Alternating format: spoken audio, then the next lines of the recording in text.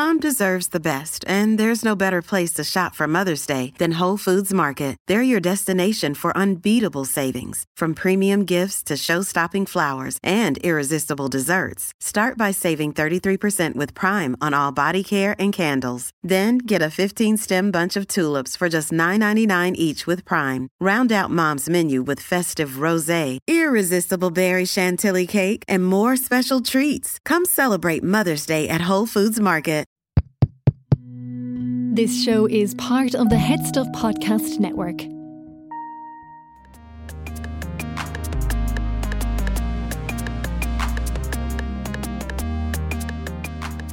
Hello and welcome to Basically. I'm your host, Stephanie Preisner, and before we start this episode, I just want to give a little bit of a trigger warning. Today's topic is binge eating disorder. So you know yourself best. If you have in the past had an issue with eating disorders of any kind and you know that listening to stuff like this can trigger that, maybe give this one a skip. If not, if you're interested, in studio with me to talk about the issue, I have Dr. Tara Logan Buckley, who is a clinical psychologist.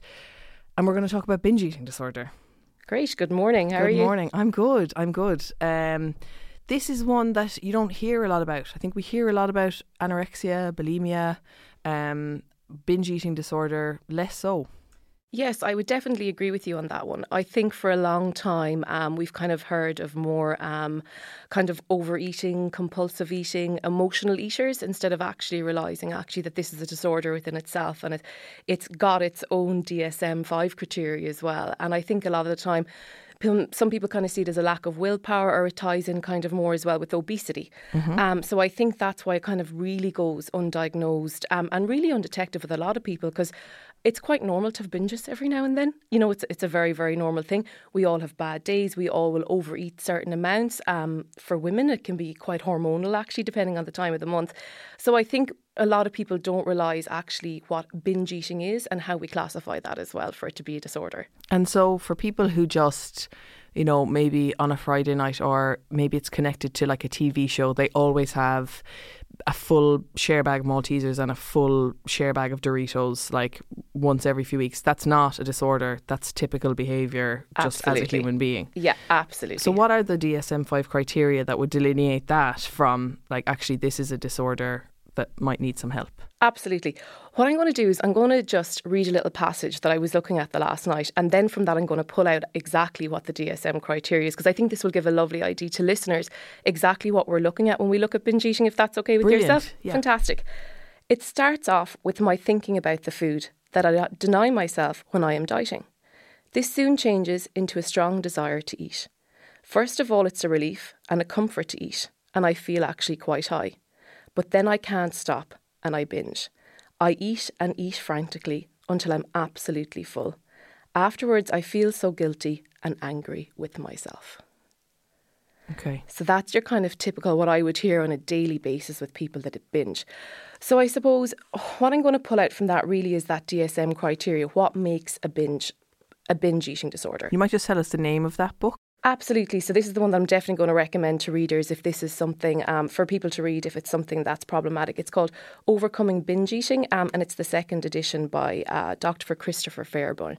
It's basically a CBTE approach, but I'm going to talk about that later, about how people can kind of get resources and self-help guides and stuff. But this is definitely one of the gold standard books in binge eating disorders, and I'm going to talk about some other ones as well, if that's okay. But so with it, the first thing is that it has to be an excess amount of food that's consumed in a certain time period. So we're kind of looking at, for people with binge eating disorder, it's kind of a vast amount of food in a 2-hour period. So that's kind of the time that we're looking at. And the second thing that comes with that is there has to be a loss of control, that they can't stop eating. So it's almost like they become separated or kind of desensitized, that control just goes out the window. On top of that, there has to be some other characteristics. So normally we kind of see that they eat vast quantities until a point where they're feeling overfull, to a point where they're sick. They're eating food when perhaps they've already eaten and they're actually not hungry. They have to eat kind of at a rapid pace. There is usually a lot of feelings afterwards, like shame, disgust, guilt, all of those real negative emotions after having that binge. What we also see with binge eating disorder that kind of makes it different to bulimia as well is that there's no compensating afterwards for the excess calories that they've taken. So we don't see purging, we don't see excessive exercise, and we don't see laxative use as well. So that's one of the other really important things that come in with binging. What we also see is that it's normally done in secret. So you might never know someone actually has a binge eating disorder, because typically what they do is they eat what we would consider normal eating in front of other people. But then what they do is they go away and they would binge then in that time period, usually that 2 hours in secret, and that vast quantity of food. Now, another important thing is that not every person is the same when it comes to binging, as you can imagine. Of course, yeah. What we tend to go for is quite high fat content foods, so lots and lots of calories, lots and lots of fats in the foods they consume. But we do have people that have what we call subjective or objective binges. And with binge eating disorder, we're really looking at more of the objective binges. So that's when we're eating vast quantities of food. So like a subjective binge is more like someone might think they've had a binge. It's their subjective view that it was a binge, but actually, objectively, that might be just a normal meal for someone, or a normal... Yeah, absolutely. And what it can be as well is it can be a lot smaller. So, for example, let's say we have someone who eats 2 donuts. You know, they're a little bit stressed at work. They've got their 3 o'clock break. They have their 2 donuts. Someone might consider that quite a binge, whereas we would consider that a subjective binge, where that's actually quite small. It's not in that time period. So there are 2 different types of binges as well that people can have. If that subjective binge is still leading to those feelings of guilt, shame, it's done in secret, is that still binge eating disorder? Or it can be. So it completely depends. Another one of the criteria that's really important as well is, in order for it to be an actual disorder, the binge has to be once a week minimum for 3 months. Okay. So we can have other people who meet the criteria of binge eating disorder, but they don't do it once per week. So it might be once every 2, once every 3 weeks. They still, as you said, have all of those really distressing emotions that come from the binge. So what we would do with those is we wouldn't give them necessarily the diagnosis of binge eating disorder, but we would give them other specified feeding or eating disorder diagnosis. So they meet the criteria, but it's not the full criteria for binging, but they still have all of those real distressing thoughts of having the disorder as well. And what is the difference?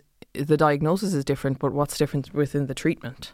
To be honest with you, there's not. The treatment will be the same. Okay. Yeah. Right. It's just literally because when we do binge eating disorder as well, it can obviously go, because it's a spectrum. So we can have mild, we can have moderate, we can have extreme, and we can have severe as well. And that will depend on how many of these binges someone has per week. So 1 to 3 would be in the mild, but we can have people that can have 14 upwards of these binges per week, and we'd be looking at an extreme kind of severe range of binge eating disorder then. So that's kind of it. It's more of then we get into the spectrum of, well, what is it in that categories? Okay. So, I mean, what is it that leads someone? Is this something that is triggered by an event? It's a mental health issue for sure, isn't it? Absolutely. And can you find that like someone slides up and down that scale of mild to severe within their lifetime, like different things can trigger it? Yeah, absolutely. So what we have is we've a lot of factors that make someone quite vulnerable to maybe having a binge eating disorder. So one of the very first things are we have kind of factors relating to self. So for example, if we have low self-esteem, that's one of the biggest indicators that we have for eating disorders, and particularly when it comes to binge eating / obesity, because a lot of people who have binge eating disorder would be in the higher weight category as well. So self-esteem plays a big, massive part in that. Also, are we more vulnerable to developing other mental health difficulties? So depression, anxiety are always in with that. As well, are we kind of perfect in our nature? Do we have those kind of perfect tendencies? Are we kind of very self-critical of self? Do we not automatically have kind of like high levels of shame and guilt as well? So all of those will kind of make us a little bit more vulnerable to our personality types and how we are to self. We also then have kind of the family. So obviously genetics plays a big part. Particularly, particularly with eating disorders. What we tend to find is that eating disorders tend to run in families. And actually what we tend to find is the eating disorder is the same in the family. So we normally don't see someone might having anorexia and then someone else having binge eating disorder. It seems to be that when there is anorexia, that's kind of the main eating disorder then that within that family unit, which is really interesting. So genetics do play a big factor. And is that genetics, or is that because if you grow up in a household where a parent is anorexic, then generally the parent is the person who feeds you and who cooks your food, and now depending on which parent it is and how the household works, but is it definitely a genetic factor, or is it also just like you're used to someone eating in that way and so you eat the same as them? I would go with both, to be 100% honest. It's actually one of the exact kind of point you made there is one of the ones that we use against that kind of family theory model, which is, well, actually, you know what, if they're in that environment, does that not mean they're learning it? So how is it genetics? So, you know, in psychology, it's a science. So we're always trying to, I suppose, have different hypotheses. So it's very, very true, obviously. If we're learning and we're in that environment, we're going to pick up on that as a young child. If mother has lots of strict dieting rules, or there's rules about body image in particular, there's excessive exercise, then that typically is learned as well within the family unit. So that's a really, really difficult question to pull apart. Is it genetics or is it learned behaviours? And the answer is, I think it's a little bit of both. Okay. To be honest with you, yeah. Do you see binge eating disorder as weighted either way with a gender? I suppose historically, what we would see is that it would be predominantly more females who would suffer with eating disorders in general. However, binge eating is the one that actually it's a lot more even between male and females. So it is one of the ones where we are. And since COVID, and I think in the last few years as well, we are seeing a dramatic increase in males presenting for treatment and for assessment with eating disorders as well. Okay, so the things I want to know are, if you feel like this might be something that you have, what should you do? Is it curable, to use a flawed word? And what is the way out of it? So whatever way you think you can address those things, let's talk. Yeah, absolutely. So yes, of course, I think there's a way out of everything. You know, it's about getting that right support. Do I think things are curable? No, I don't. It's particularly when it comes to mental health, because we can have so many triggers, life changes so much, that particularly when it comes to food. One thing I always stress to people is that food, I hate to use the word addiction and food together, but I make a comparison, because if we're addicted to another substance, so if we're someone who's addicted to substances, they can give up those substances and still live a very happy, meaningful life and not go back on them. It's the same with gambling addiction. However, food is an extremely tricky one. And the reason for that is we have to consume food to survive. But can I challenge you on something? Absolutely, you can. So say if someone is addicted to alcohol, right? They can give up alcohol and they don't need it in their life. They can't give up drink. They can't give up water. Yes. So is there something to say that, yes, you can't give up food and therefore it is more difficult to quit than alcohol, but there are some foods that you can quit if they are the thing that trigger you? Or is that a bad way to look at it because it's not the food that triggers you? Absolutely, it's not the food. Okay. Yeah, it's not the food. And the thing with that as well is if we start to completely cut out food or food groups, that's a diet. And the issues is that dieting cycles are one of the biggest things that activate binging cycles as well. Yeah. Which is why I'm so shocked. Like, sorry to bring in another issue, but like so much of the world is like just fetishizes diet and congratulates people for being on diets. And then you have things like Operation Goddamn Transformation, which like we don't need to get into, but is like so should be cancelled. Like that is my stance on it. I've said it here. Yes, I agree with you on that one 100%. Couldn't have said it better. But that dieting, like, or these sort of like intermittent fasting, telling people not to eat for 16 or however many hours it is, like it's just so, you're just creating eating disorder behaviour. Whether that leads to an eating disorder, I think depends on the person's predisposition to developing these things, but they're so dangerous. And then calling them out, you get targeted by people being like, some people just want to lose weight and that's not an issue. I'm like, okay, I don't know, I'm not getting into this battle, so I'm just going to leave it. I 100% agree with you. One of the very first things I do with anyone that comes through my door is a very, very stark statement that diets don't work, because they don't. It is a multi-billion dollar or euro, whatever way you want to call it, entity that's out there. And it doesn't work. It just literally feeds on people's shame and guilt. And it keeps this dieting, binging cycle going, and this shame and guilt continuously. They don't work. It is not normal for us to create these kind of cognitive rigid rules in our mind that we cannot have this thing. It just doesn't happen. And actually one of the things is dieting is one of the huge triggers for binge eating. So actually losing weight is a huge massive trigger for binge eating. Yeah. Gaining weight, So no matter what way we look at it in that kind of dieting realm, they can all basically bring about episodes of binging for people. The dieting culture, it's quite funny because when we look at social media, we think we're living now in a society and an environment that is really fitness orientated and fitness. I don't know, are you kind of, this is what we're led to believe when you kind of look at things? Well, I actually spent 2020, my New Year's resolution in 2021, what year are we in? 22. So 21 was to like just unsubscribe, unfollow people that I thought were like really, really toxic. I mean, listeners will already know I have an eating disorder. So I've been treated for anorexia. I've been treated for bulimia. My period stopped for 3.5 years because I was underweight. My hair fell out. And I have also been overweight and probably definitely have had episodes of binge eating. When you differentiate the sort of the amount of time and how many weeks, I don't know that it's binge eating disorder or that it was binge eating disorder when I had it. But anyway, I've definitely been anorexic and I've definitely been bulimic. And so because I have those eating disorders, I decided in 2021 that I was going to unfollow any account that I thought was a bit of a racket, that was promoting new year, new me, any sort of body, because I know a lot of people who do, like I know people who do Slimming World, Weight Watchers, CrossFit, any of those intense fitness things, and to me it's all the same thing. Like you are all dealing with your own demons in the same sphere. And so now I follow a lot of, so I kind of course corrected the other way and followed a lot of body positivity accounts, which I actually also found a little bit toxic, because actually I don't want to be positive about my body. I just want to be neutral about my body. This is my body, like it supports me to do the things that I want to do in my life. And so now I don't follow any accounts that are sort of like focused on body positive or negative or fitness or anything.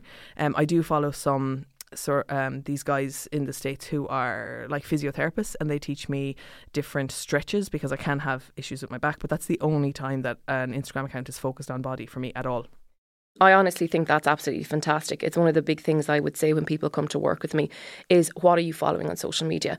Do you ever put your report on your phone that tells you the amount of time you spend on your phone? Yeah, all the time. But I sort of allow I work in like social media is part of my job, okay?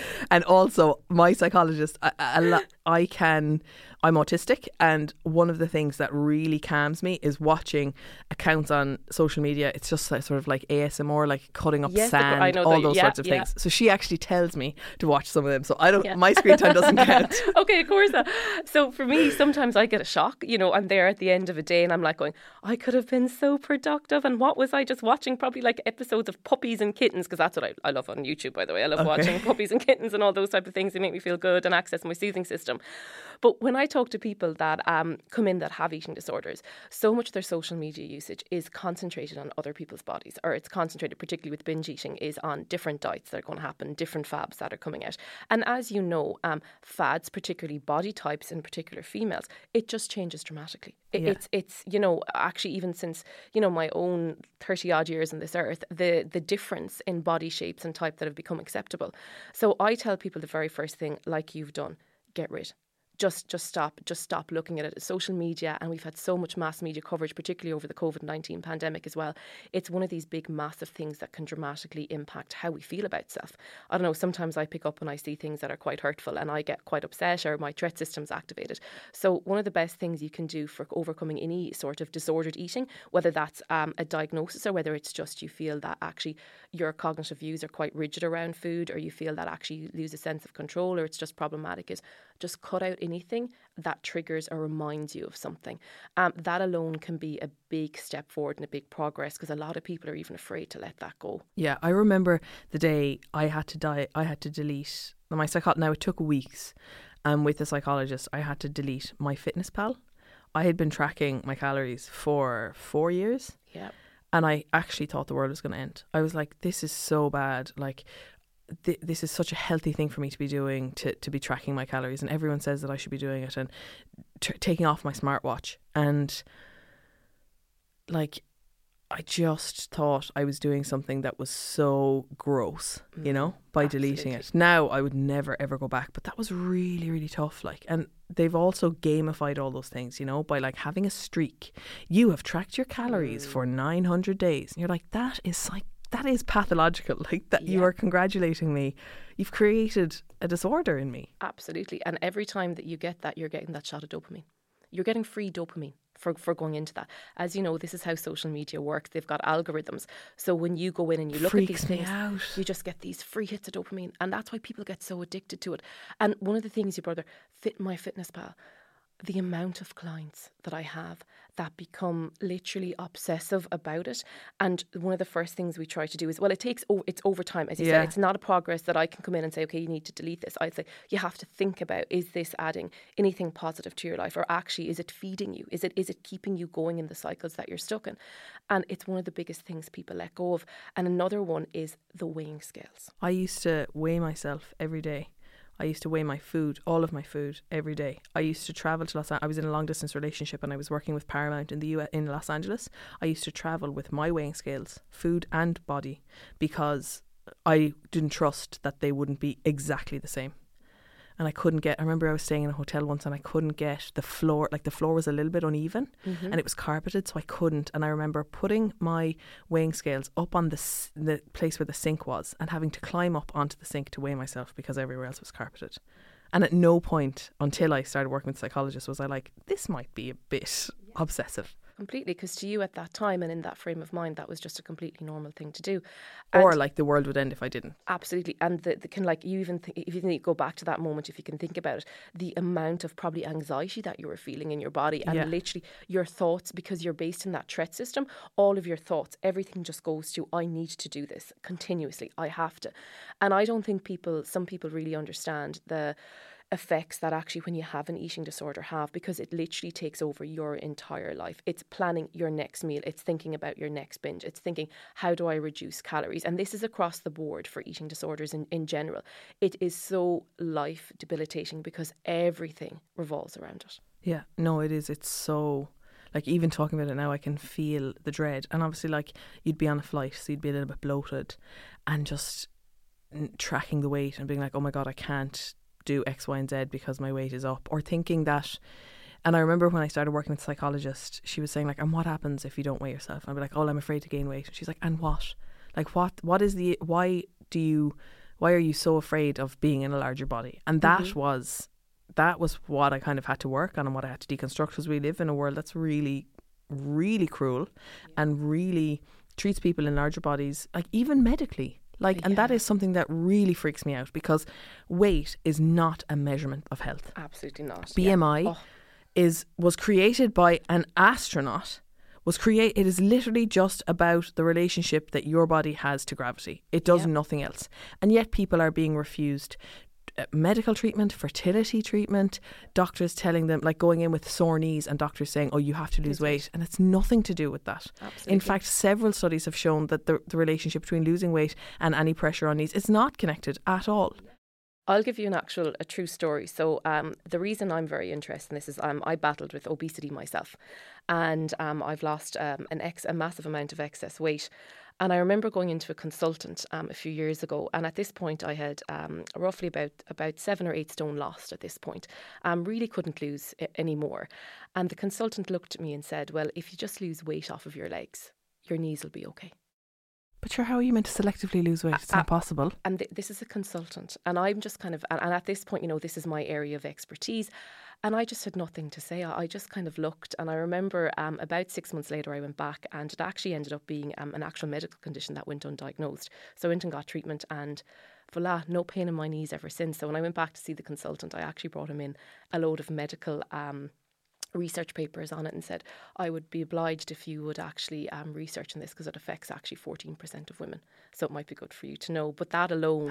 Was it a he? It was a he, yes. How did he take that? Not so well. I can imagine. Yes. He was an older gentleman, an older consultant as well. So it obviously been in his post for quite some while. Anyone actually who's interested in this area, there's a couple of accounts that are actually good to follow on Instagram. Dr. Joshua Woolrich and The Fat Doctor UK. He's got a book called Food is Not Medicine, which is really, really worth reading.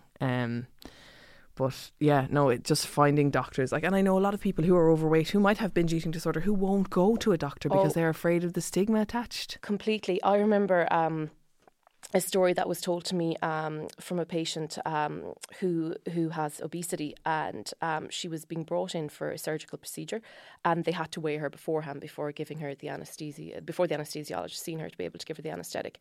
And they didn't have a weighing scales that would support her body weight there. And they ended up walking her through the kitchen and weighing her on the industrial scales in the kitchen. And I remember her telling me the story, and I almost welled with just the pain that person must have felt and the humiliation and the shame and guilt that went with that. And this is what people living with obesity face every single day. Numerous amounts of them don't want to go, as you said, and seek support because they're not met with a compassionate front. They go to the doctor, say, I have a pain in my chest, it's because of your weight. Even simple things as going to the waiting room in the GP and there isn't chairs to support somebody. That's like that alone, that small little thing, that makes people feel welcome from the moment they walk in, but they can't. Another thing I would get as well, I would hear all of the time, is that staff members would walk extremely fast, whereas the other person might have mobility issues and they wouldn't slow down. And if you kind of think about it, if we were walking down the street with someone of older generation who might have mobility issues, we'd always walk along side by side and we'd support them and make sure. But people living with obesity don't get that same Is it because people think that somehow that being obese is like just a lack of self-discipline, or that it's your own fault somehow? Yeah, that's one of the big things that I would hear. Most of my research to date has been on obesity, and particularly the psychological dimensions around obesity. And a big thing that we would get is that it's a lack of willpower that people have. That's the perception. That is complete not perception. The truth. Yeah, absolutely not. Obesity is probably one of the most complex mental healths, in my opinion. I suppose disorders, not that obesity is a mental health disorder because it is a disease, it's classified as a disease by the ICD-10, but there is a lot of mental health components that obviously come with obesity, and it's very, very hard to determine, well, what came first? Is it the mental health aspect, or actually is it the obesity that came first? Because the two of them tie in a lot. For me, I think that's a real stigmatised view that people have. Well, if the biggest one is, if you just eat less and exercise more. If things were that simplistic, honestly, and I kind of look back and I say, well, if things were that simplistic, and I say people who live with obesity don't want to live with obesity. They don't want to feel like this. And I think that's a very, very important thing for people to remember. They don't actively choose. They don't wake up in their adolescent years and go, you know what, this is what I want for the rest of my life. It is so complex. It is an area that we are just learning more and more about. And for me, in psychology with obesity, there is no gold standard treatment to go to. So for everything else, we might have cognitive behavioural therapy, we might have dialectical behavioural therapy.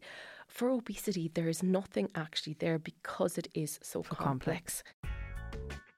Taking a break from the episode to bring you an ad, because this podcast is only possible because of our sponsor. Supporting our sponsor supports the podcast. And let me tell you about who they are. Rockwell's financial planning service is designed for anyone who feels as if they kind of need to just put a shape on their finances. I don't know if you're like me, you kind of feel like, my finances are all over the place. I need to kind of start adulting. This is the service for you. Whether you're like a senior executive in a multinational company, or a small business owner, or just a young couple looking to get a head start in your financial planning, a single person who wants to make plans for their future. So they consider themselves financial doers rather than financial planners, which I really like because it's active. It's not just like namby-pamby sort of making a plan. Doesn't matter where you are in the country, they're happy to help you in person or over Zoom. Pensions and investments are really important, but they're absolutely useless without knowing why you're using them and what you're using them for. They are in the outcomes business. They are in the business of results. So it's not just about the plan, it's about the action. So they use this like award-winning investment advice to help their clients achieve their goals. And they have a special offer for you listening right now, for Basically listeners. If you go to rockwellfinancial.ie/basically, you can book a complimentary financial planning session today. You'll get a cash flow model which outlines any gaps in your finances, and they'll give you the first steps to achieving your specific goals. I highly recommend Rockwell, and I think as a Basically listener, you should definitely check it out. It's free. It's going to put you on the right path to getting your finances in order. That's it. Go to rockwellfinancial.ie/basically. So while I have you, I'm going to take the opportunity to take you hostage for a minute and tell you about the merchandise that we are selling. We have notebooks and pens which are branded with the Basically branding, and you should buy them. You should buy them because it's a lovely notebook. Who doesn't need a notebook? If you are a Head Stuff podcast member, if you buy the notebook, you get the pen for free. It supports me, it supports the podcast, it supports the producers, the people who work on the show, and means that we can continue to make these podcasts and give them to you for free. If you want to become a Head Stuff podcast member, if you get a lot from the podcast and you think, God, I'd like to support Stephanie and the podcast, you can become a Head Stuff podcast member for €5 plus VAT. Or you can give more if you want to. Go to headstuffpodcast.com and you can click register there, and you pick a podcast. You can pick up to 3 podcasts. If you pick 3 podcasts, what happens there is that the €5 that you're giving gets split between the 3 podcasts that you're supporting. Or you can pick just one podcast. Say you pick my podcast, then you'll get my bonus material for free and all of the bonus material for all of the other podcasts on the network. So it's a really, really good deal. €5, all of these special podcasts. So if you want to do that, do it. I'll be very, very grateful. The people who are in the community, the Head Stuff podcast members, are my favourite people. They support the podcast. They mean that you can listen to this podcast for free. It's €5 a month. I'm going to stop talking now, but I really appreciate your support. Thank you. Oh, and also, if you cannot afford to support the podcast, but you want to support the podcast, you can also give us a 5-star review on iTunes or wherever you get your podcast. Leave us a good review or share the podcast with 2 other people. That's it. Just send the podcast to 2 other people who will listen to it, who you think will benefit from it. That helps to get our listeners up, which helps us get sponsorship. It's all how it works. And I'd be really grateful if you do that too. Bye. Just taking a break from my podcast to tell you about another podcast on the network called Words to That Effect. Words to That Effect, it's like a narrative storytelling show, and it explores the kind of fascinating places where fiction, history, science and popular culture overlap on a Venn diagram. So like from the Victorian past to utopian futures, dinosaurs to detectives, zombies to mummies, how does literature shape our understanding of popular culture? It's a really fascinating podcast, one that really get your mind going, things that you've never thought of before but will find fascinating. If you like my podcast, you'll probably like Words to That Effect. Give it a listen and let me know what you think. I'm Connor Reid with Words to That Effect. How did the Victorians invent time? Where do all those pirate cliches come from? Should we all read romance novels? His mouth glided up her neck with feather-like. Why are kids so obsessed with dinosaurs? What makes the perfect detective story? We'll just have to go and solve this crime ourselves. What happens to culture and society in a post-apocalyptic world where everything She opened her mouth to say something, but all the has stopped? Words to That Effect tells stories of the fiction that shapes popular culture. Listen wherever you get your podcasts and at headstuffpodcasts.com. And is it true, like you just say there, it struck me when you said like nobody who's obese wants to be like that. Is that true? Or like are there people who are like, look, I know I'm in a larger body, I'm fine with it? So I think it depends. I can only talk about my own personal perspective and probably with clients that I've worked with and with clients that I've had upon research studies. And I haven't met one person that wants to live in obesity due to the mental complications it causes them, a lot of depression, a lot of anxiety. But is that not just because society is so unaccepting of it? Like, are there not cultures? I don't know. I'm not challenging. Course, I'm actually saying, like, are there cultures where, like, I don't know, I've been to Hawaii, I've been to several places where naturally people are in larger bodies. Yep, completely. And they don't seem to be, I mean, I don't know these people and I don't know their inner lives, but is it just that in our obsession in the West is about losing weight and being smaller and beauty? I definitely think there's an element of that, because if we look at, there's certain parts of India, for example, where I hate to say this, but they force feed younger girls and adolescent females in order to gain weight because it's seen as more sexually desirable and attractive for male suitors. Okay. So that does happen in parts of the world. You're absolutely right there. I also think as well is historically, if we look at any pictures of the Renaissance, if we're looking at the pictures back, we look at female bodies. They're curvy. They have weight. We're meant to have weight as females. We're meant to carry life. We're meant to be able to feed babies. We're meant to have extra weight on us. That's just completely normal. I definitely do think there's an element of it in the Western world. Absolutely 100%. I think that society has put pressures on us to look a certain way. And believe it or not, that really has only actually started to happen since the Miss American pageant. So really only since the 1940s, in a very short consecutive time. With that, what happened was they started allowing other nationalities in, like. And what happened was girls started just getting taller due to obviously races and cultures. And so women were getting taller and smaller just because that was their genetic build. And as a result, then American women started to think, oh, actually, this is what's attractive and this is what's appealing. And that's actually where this dieting culture started, believe it or not. Nonsense. Yeah. Before that, being overweight or having weight on as a female was actually desirable. I think as well, there's different levels, if that makes sense, of being, as you know, we have being overweight, we've being obese and we've morbid obesity. I think when we get into the category of morbid obesity, when we have a lot of those health consequences that come with it and mobility issues as well, I think there is where people really don't feel comfortable. Yeah. I think that definitely there's people who live in larger bodies and are absolutely so comfortable with that. And I think that's an amazing thing. And I suppose from my experience when it comes to obesity, I am working with people who are in the morbid to super morbid range of obesity.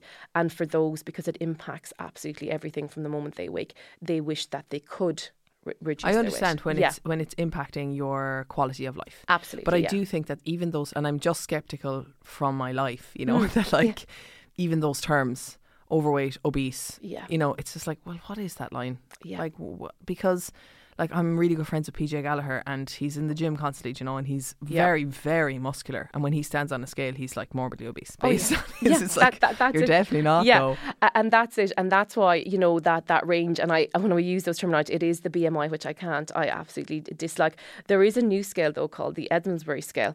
And this is a lovely one because what it does is it looks at, okay, what is your weight? But actually, that's not important. How is your weight impacting your quality of life? How is it impacting your health? And this is the new scale that they actually use for people who want to undergo bariatric surgery. So, you know, if it's a public service, it goes by, okay, need and obviously length of waiting. But it's like, okay, this person weighs this amount. However, they have so many comorbidities due to being this excess weight. This person needs intervention more so, or this person is not as healthy. So it's a lovely scale to be able to take, well, actually, as you said, weight doesn't equal health. We look at sumo wrestlers, prime example. Yeah. Really, really good example of actually how sumo wrestlers are actually quite healthy people. Very healthy, very fit, very working healthy. out all the time. Absolutely. But if they stepped on a scale, they would be like that. So can we get back to binge eating disorder? And I'm also interested in bariatric surgery, but it might be a podcast in and of itself. But because I have a couple of friends who've had bariatric surgery, some of them who've had gastric sleeves and some who've had gastric bypasses. And I'm conscious that, like one in particular I'm thinking of who lives in the States, has binge eating disorder, then had bariatric surgery, but still has binge eating disorder. And it's really not going well because a surgery isn't going to remove a mental health issue. Absolutely not. This is one of the biggest things, and it's what we're starting to see in bariatrics. So this is an area I worked in extensively. And this is why the psychology before bariatrics is of utmost importance. And because of that is, if there is something like alcoholism, for example, binge eating disorder, or someone in particular that has a diagnosis of borderline personality disorder or unstable personality disorder, really they need to be treated beforehand. What we do now, for example, is people who have borderline personality disorder, we don't put them forward for bariatric surgery because what we're doing is we're actually taking a coping mechanism away from them. And what we've tend to found is that their rate of suicide increased 4-fold after surgery. The same with alcoholism. Alcoholism rates increase 3.5-fold after bariatric surgeries. And if we don't settle with binge eating disorder, if we don't work with that beforehand, the binging continues. Only this time, the binging is actually a lot more detrimental to your physical self and your biology self. Due to, obviously, if it's a sleeve, it's a lot smaller that you're having. The stomach is just, so it can regrow. It's a balloon. It's literally regrows. So the thing is, if you're continuing your binge eating while having this, first of all, the digestive discomfort you're going to have afterwards is absolutely chronic. And the second thing is you're undoing what the bariatric surgery meant is. One of the things that's said to me is it's a quick fix. It's an escape mechanism. I cannot stand when people say that. It is a tool. That's all the bariatric surgery is. You can cheat bariatric surgery. You can liquidize Mars bars and Aero bars and drink them, and you're going to undo everything the bariatric surgery has. It's a tool and a mechanism. And what we're finding is if you don't work with it, after 10 years, you will regain most of that weight that you've lost and more. is what they're finding. And if you have, if you have a sleeve, it's causing problematic. If you have the bypass and you're binge eating, that's really, really problematic. You're opening yourself up to a lot of danger there physically with that. And your friend is a prime example. If you don't deal with the mental health stuff that's there, or you don't deal with what's causing that binge, where has that come from? Is this due to invalidating environments? Is it my relationship to self? What is making me engage in these behaviours? It's going to continue afterwards, because no matter what you do biologically to your stomach, it is not going to change your relationship with self, to emotions, how you feel, your cognitive rules that you have as well. So let's talk about the wow, we've been talking for a long time. Let's talk about the treatment then. So if someone has this, what can they do? Where can they go? How do they start? Should they be reading a book, or should they be like getting help from someone? So what I would say is, the first thing I say to everybody is, have the awareness. Okay, is this a problem for me? So actually, you know what? I think I have binge eating disorder, or you know what? I don't think I meet the criteria, but definitely I do binges that cause me distress, and I want to change this. The one thing about binge eating disorder is we can't use a behavioural intervention to overcome it. So for anorexia, we might, if they're in an inpatient unit, we might force feed, which I hate using that terminology, but this is what happens. We can't fix this by a diet alone, even though I hate the word diet. But what we can do is, it's very much, we have to control feelings and our cognitions around that, and our behaviours, which is the binge basically at the end of that. The lovely thing about binge eating disorder is there is amazing progress with just using self-help material. Oh, great. Really, really good. Yeah. So it's one of these disorders that actually using just self-help programs works for a lot of people. It's not going to work for everybody, and that's perfectly okay as well. There's really good services within. If you go into Bodywise, there's a website. I feel like we mentioned them on nearly every episode of this show. Bodywise, BODYWHY. Yes, absolutely fantastic. So they go into all eating disorders, and they have a section on binge eating, and they have some really, really good literature as well, like a self-help book that you can download and make a start. The National Clinical Programme for Eating Disorders by the HSE have fantastic resources for this. They have an amazing bibliotherapy section, so you can go in, look at the best books and kind of like the gold standards that are there and choose from that. And they also have an app, which is fantastic. So there's an app that have resources. Not a lot of people know that the HSE have apps for this area, so it's a really good one to have. What is the app? Do you know it? So it's when you go into it, it's just their app on basically binge eating disorder, on eating disorders in general. So if you go into the National Clinical Programme for Eating Disorders in the HSE, you can download the app, and what it has is, it's got self-help tools, it's got resources, it's got the bibliotherapy and everything like that as well. If you want to go down the self-help route, there's two ways you can do it. One is you can do it entirely on your own, and it'll work for some people. Or another way you can do it is, you can go, okay, you know what, I'm going to go down the self-help route, but I also want just a little bit of support. So it can be very good to link in with a therapist who's got experience in this area, where you might only meet with them once every 2 to 3 weeks. And that person then will say, okay, this is kind of your, I hate using the word homework, but this is your homework, this is what you need to go and do, and it's structured. So that's another good way if you're kind of going, I don't think I can do this just on my own. Another obviously way, if you think this is very, very problematic, is obviously the first is a trip to your GP would be the very, very first thing. And there is different pathways that you can go, obviously, if you're a child or adolescent, or if you're an adult as well. I suppose depending on where you live, some places we have actual proper care teams for eating disorders. Other places you'd be going to your adult mental health services as well. So it just really depends on what way you want to do it. No, I really feel this is really problematic. I want proper support. Also, you've got private psychotherapy, counsellors, psychologists. The one thing I would say is about this is, you need to find someone who has experience in this area. So I wouldn't be going to someone who doesn't. And the reason for that is it is a real particular area, and the person does need to be trained in the approaches, because they're not your standard approaches. They're completely adapted. So what can you give people like a sentence they should say if they contact someone? Like, do you specialise in eating disorders, or have you experienced? What should they be asking? Absolutely. So I always say, so this is my one thing for everybody is, before you pick a therapist, ring a few of them. See what they're like on the phone. Do you feel a connection with them? Can you easily talk to them? Can you relate to them? I always say to people as well, if you come and meet with me and you don't like me after the first session, that's perfectly fine. A lot of people don't realise that the therapeutic relationship actually accounts for nearly 60% of your progress. And people are really shocked when they hear that. They're like, oh, wow, I didn't know that. I'm like, completely, because that person in front of you is going to know more about you than you probably know about yourself at the end of it, and get you to experience. Trust them. You have to trust them. You have to have that relationship with them. So one of the things I would be looking for is what is your experience with eating disorders? Do you have particular experience with binge eating disorder? So being very specific about that, because it is different to our other eating disorders. Okay, great. So tell me, how much experience do you have and what models do you use? Okay. Really, really important. And so if they ask what models they use, what should they be listening out for? Of course. So it depends on the person. The three models that I tend to integrate between is a CBTE approach, which is cognitive behavioural therapy enhanced, and that's kind of created by Christopher Fairbairn. What's the enhanced? So the enhanced is basically that it's been designed to help more so with the cognitions around eating. Okay. And also it's very, very structured, and it's over usually 20 sessions, one time per week, sometimes 2 times per week, and up to maximum 40. So it's probably a lot more... it's more complex than your standard CBT, if that kind of makes sense. And it's specifically designed for trying to break those cycles that you have around kind of disordered eating. So that's your kind of CBT approach, which suits some people. However, you have to be highly motivated to do it.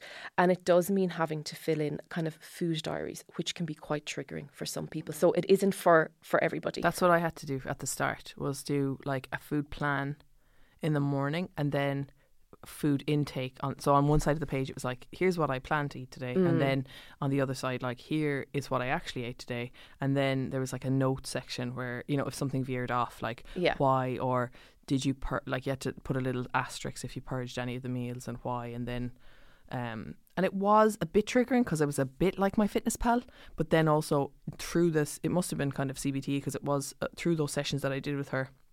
Eventually she started to like wean me off this. She was like, I don't want you, it's not good for you to be writing your plans down every day, but it definitely did help for a while. Yeah. And now I find, like, if I'm going through a period of time that's like a little bit crazy, or I feel like, oh, I'm a bit wobbly, it can be good just for like 1 or 2 days to be like, okay, I'll just do a plan and an intake today, and then that can like stabilise the whole situation. Absolutely. And you give a lovely example, because for someone like you, it was very, very beneficial, and it was really, really good. And now you're like, actually, it's a skill that I go back to if I feel like I need to.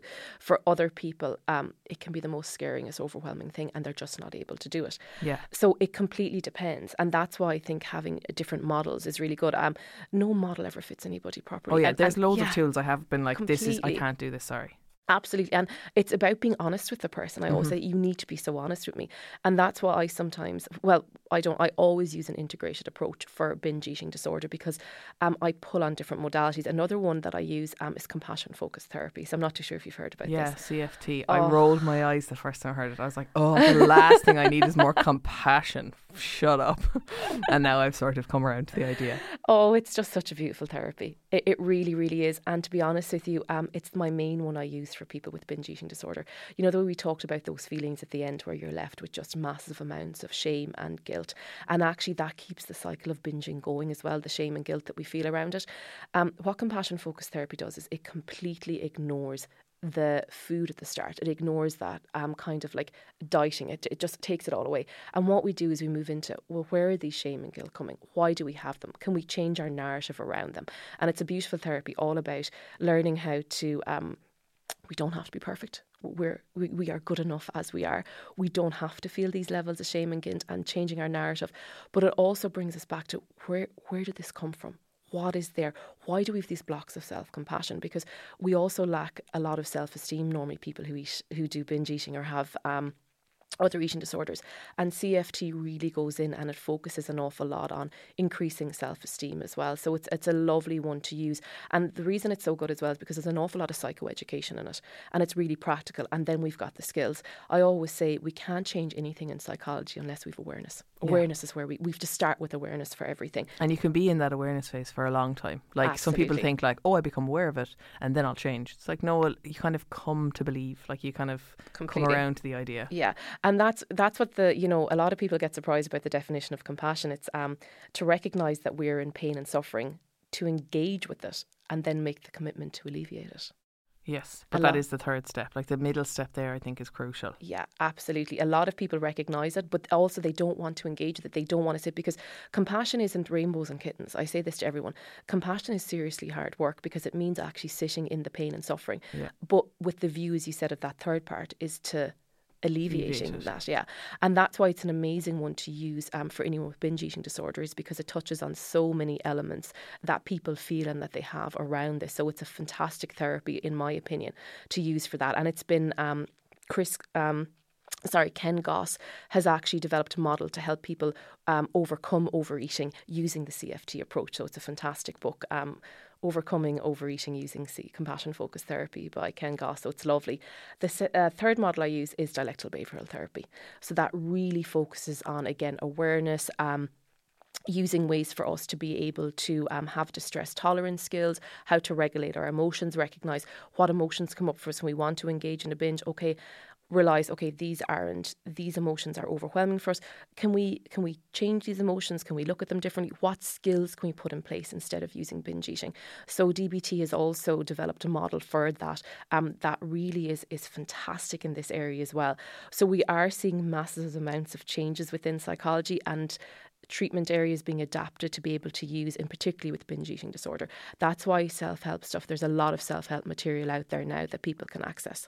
Thank you so much. That's all we have time for today. But if people have listened to you and they think this is an issue for me, can they work with you? Where can they find you? And if you can't work with them, can they contact you to get a recommendation of somewhere else if they're not in this locality? Yeah, absolutely, no problem at all. So, I work with people with binge eating disorder, as I've already said.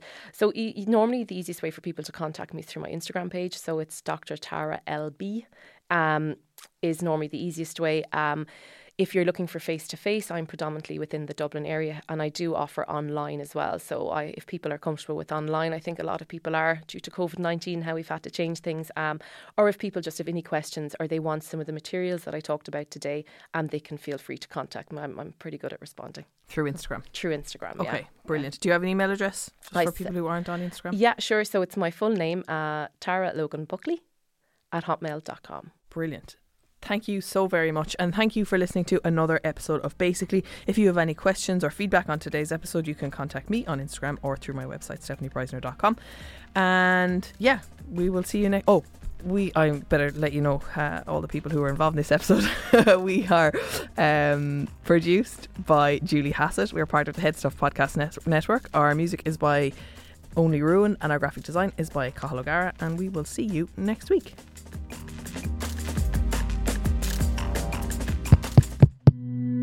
This show is part of the Head Stuff Podcast Network, a hub for the creative and the curious. Shows are produced in association with Head Stuff and the Podcast Studios Dublin. Find out more or become a member at headstuffpodcasts.com.